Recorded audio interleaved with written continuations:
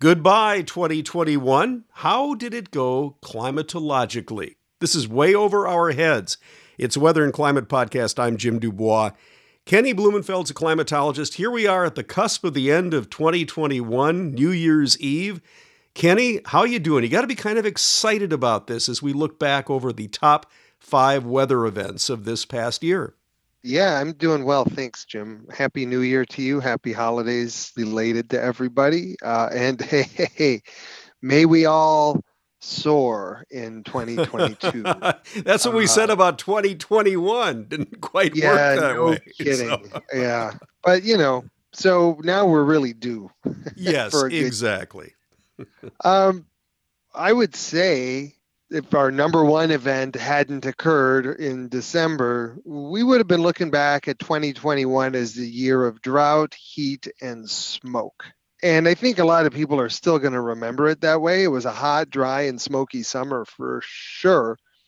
But as you know, it was unseeded. And I think our memories are going to preserve the number one even longer than the rest of them. So, yeah, it was surprising year with a kind of surprise ending.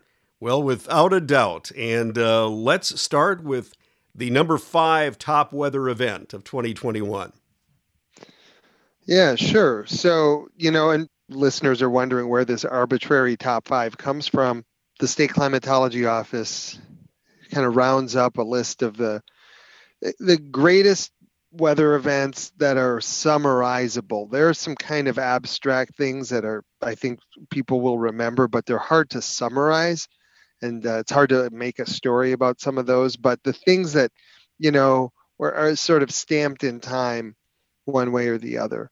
And then what we do is one of my colleagues, Pete Boulay, sends the list out to, basically publicizes it as much as possible, shares it through our Facebook page, sends it out to a list of people who interact with our office a lot, sends it to the National Weather Service and some of our contacts there, some media partners, and then has a very simple voting scheme. If something ranks at number 5, it gets 1 point, and if it ranks at number 1, it gets 5 points. Real simple. And then just kind of adds up, totals it up. So the number 5 was the June heat wave. This was the one. You have to kind of stretch your memory now. Some of these are a little bit far back there, and maybe I don't remember exactly what we're talking about. This was not, and we talked about this, Jim, the June heat wave was not a phenomenal magnitude event. We didn't shatter any records for highest temperature recorded at any station for all time or anything like that. And so there have definitely been worse heat waves. What made this one interesting was it was the longest and most severe heat wave to occur so early in the season. So it wasn't the magnitude. This has actually become a kind of common theme. It wasn't the magnitude so much as it was when we found it. And Jim, you and I have talked about this kind of thing, it seems like countless times in recent years where we're, talking about some event that's the latest to be so warm or the earliest to be so warm or the most severe for how early or late it was, that kind of thing. So that's our number 5. It's the June heat wave. We had a lot of records for the time of the year. It was the most 90-degree days so early in the season consecutively in the Twin Cities and at some other stations. It was legitimately hot in northwestern Minnesota, where several stations a number of times cracked 100 degrees, something we did not do in the southern part of the state.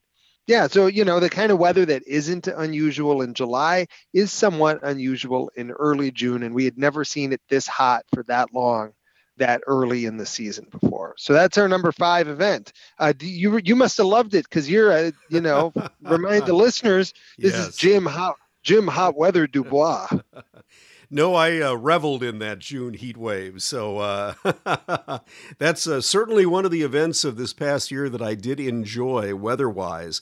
So we'll go from one extreme to another, from a heat wave to a cold outbreak in February of 2021. That's the 4th-ranked weather event of 2021. And Kenny, that one covered a good portion of the U.S., going as far south as Texas. That was the event that caused problems with the Texas electrical grid, correct? Yeah, so we get kind of stuck in this pretty brutal cold outbreak. And I'll just say this one, number 4, the cold outbreak, is very similar in how we position it to that June heat wave. It was not the coldest that we'd ever been by a long shot, but it was pretty late in winter to have it be that cold for that many days. So it actually, the kinds of things that we do, they're not always warm, warm, warm, warm, warm. Some of the ways that we've expanded the seasons a little bit has been to displace or dislodge some of the coldest weather from its traditional time of year and have it happening a little earlier or later in some cases. Yeah. So this was, about 2 weeks of really cold weather here. We had this period during the middle of February for almost 2 weeks where we were averaging over 20 degrees below normal for the entire period. And there were some days that were close to 30 degrees below normal, depending on where you were looking. We had gone all winter without having a 50 below anywhere in Minnesota, and that ended with this cold outbreak. We had some very low wind chills, and the only real saving grace was that it was late enough in the season that a lot of the days were sunny and you could actually feel the sun beating down on you even as the air temperature was below zero. So there was, at least a little of that subtle February warmth because, there you're only a month away from the spring equinox. And you are correct. This is basically while this large sort of dome of high pressure was anchored over our region and we had this kind of pretty significant cold outbreak covering a large part of North America, a separate lobe kind of lurched southward and really ran right down kind of just to the west of us from the Dakotas through Nebraska into Oklahoma and Texas. And it was during that period that we had the energy grid catastrophe in Texas and in parts of Oklahoma. So yeah, it was a pretty major event up here. Again, we didn't break any cold weather records. It wasn't the lowest temperature we'd ever recorded. It wasn't even close to that, but it was pretty late in the winter to have it be that cold for that many consecutive days. And that people remember it. And so it got ranked number 4. Well, checking in at number 3 is the Summer of Smoke.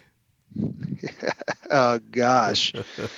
You remember that, Jim? I do indeed. And if I recall correctly, it broke a record in terms of the level of particulate matter that the Minnesota Pollution Control Agency measured. I think it was at the highest level ever since measurements have been taken. So very, very unhealthy conditions. Real kudos here to the Pollution Control Agency. We couldn't have summarized this event if it weren't for them. They're the agency that's responsible for monitoring our air quality and issuing advisories that then get transmitted through the National Weather Service. And they had a very busy kind of a career summer because there was a highlight or a low light, which was this period between July 28th and August 6th, where we kind of had this unprecedented smoke outbreak with visibilities that were often below a mile. We actually could find some stations that reported 1/2 and 1/4 mile visibility during this period. Just to put that in perspective, that's in the air. There's nothing falling. It's just the particulates hanging in the air close to the ground so that they're reducing visibility. When it snows hard enough to reduce the visibility to a 1/2 mile, you're generally clocking in around 1 inch an hour.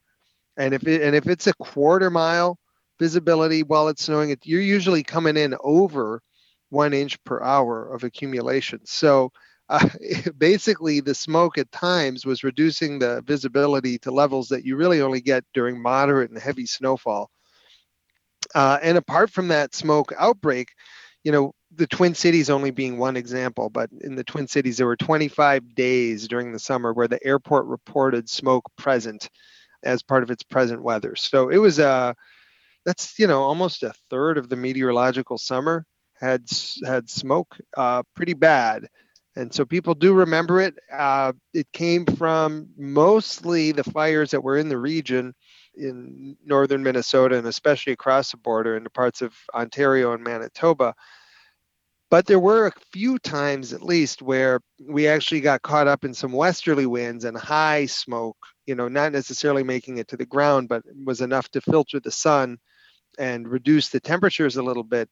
That drifted in from some of the fires in California and Oregon and Washington.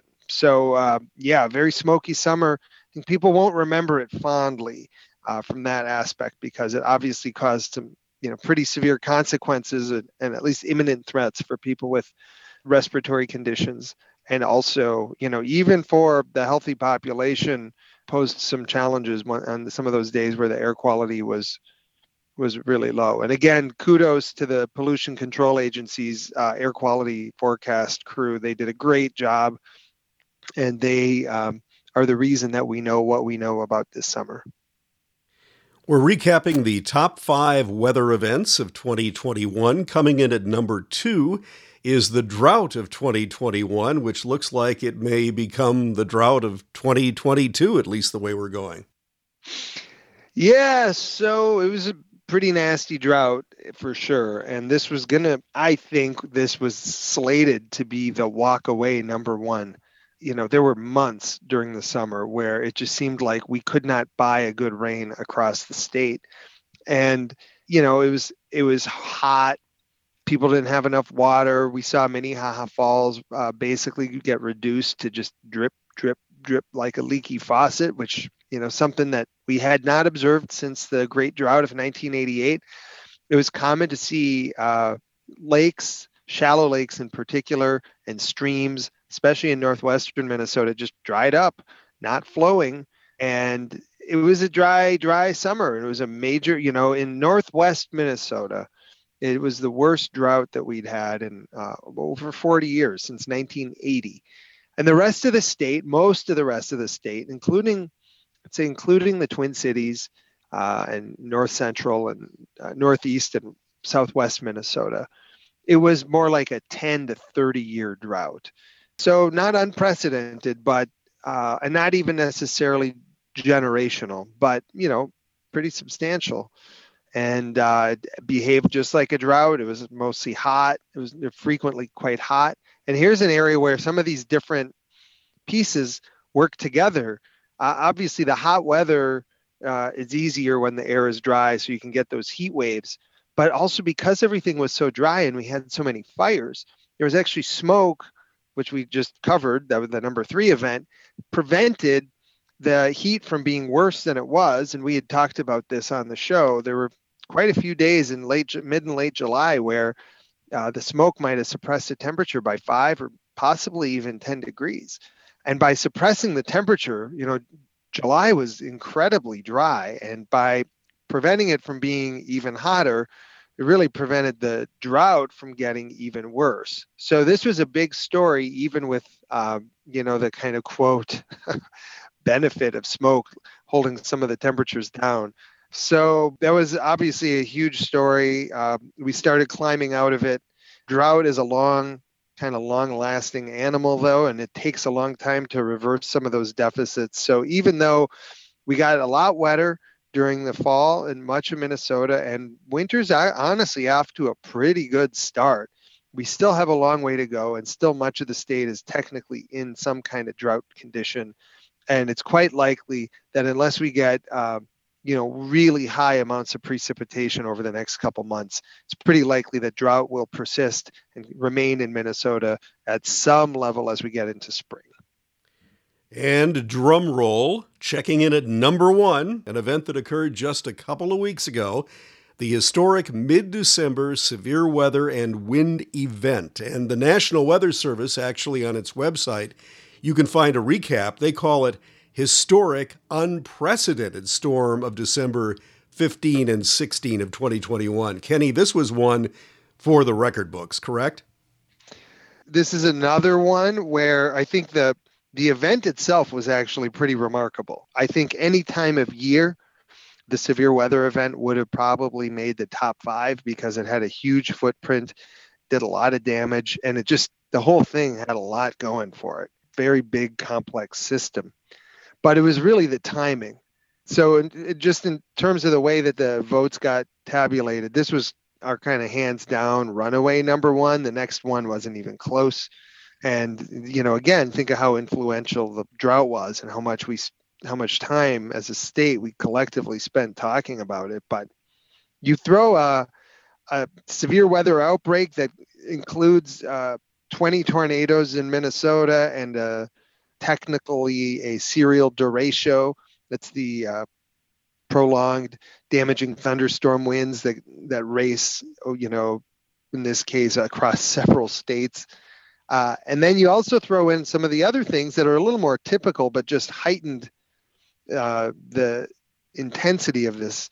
You had these very strong winds that set up after all the thunderstorm activity subsided as the pressure gradient started getting equalized. And wow, so we had power going out across Minnesota from thunderstorms.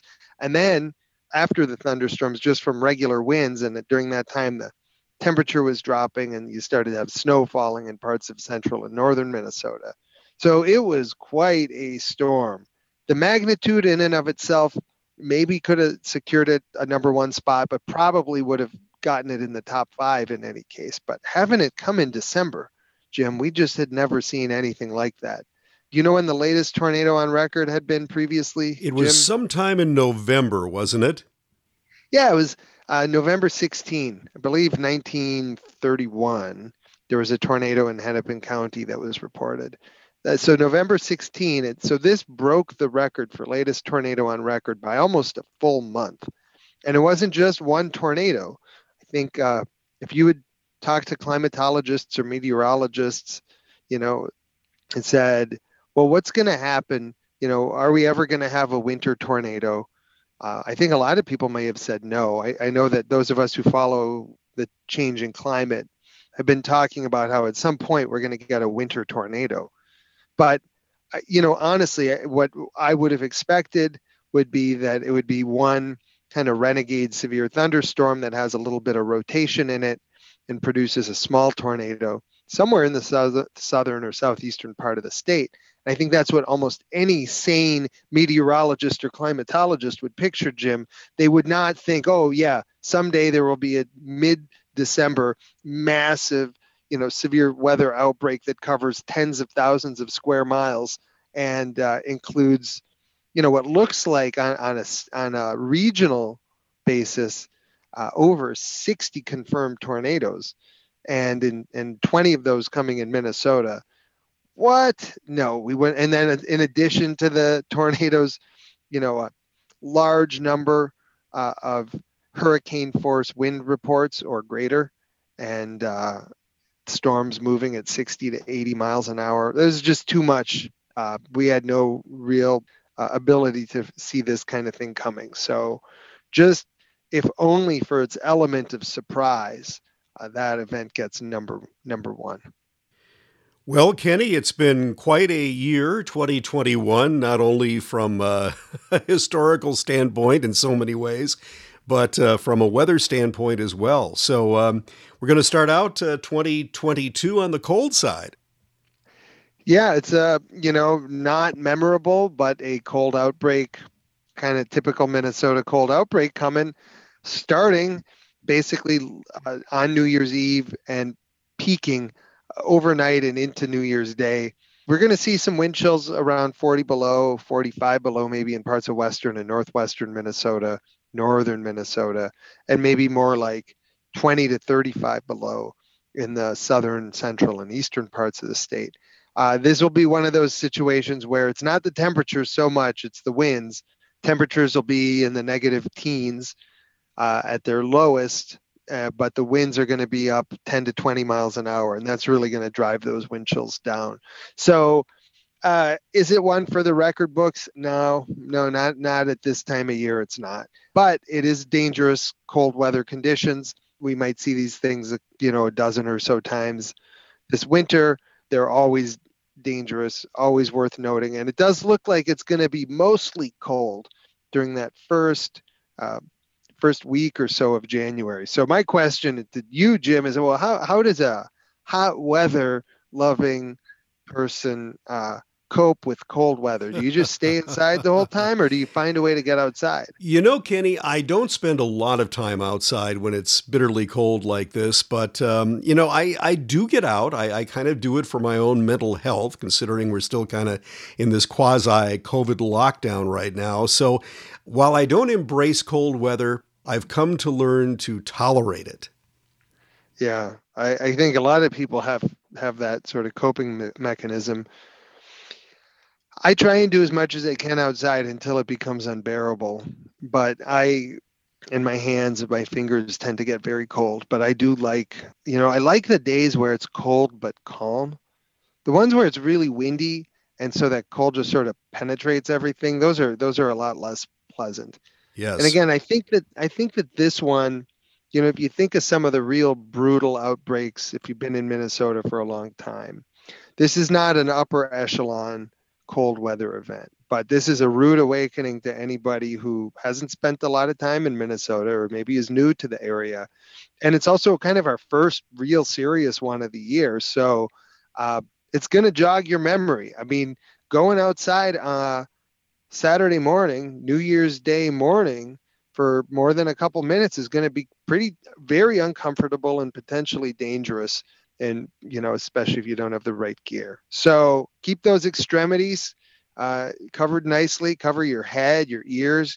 And obviously you want to keep enough heat in your core area. So, an extra couple layers around your chest, always good idea. This is something that I think Minnesotans can generally handle, and we can do this. But, on the other hand, don't ever underestimate the climate. It can hurt you if you don't respect it. Well, sound advice, Kenny. Happy New Year to you. Happy New Year to our listeners. And we will check in with you again next year. Yeah, I'll talk to you in 2022. Thanks, Jim. Take care, Kenny. This is Way Over Our Heads. It's a weather and climate podcast. I'm Jim Dubois. Kenny Blumenfeld's a climatologist. We'll catch you next time.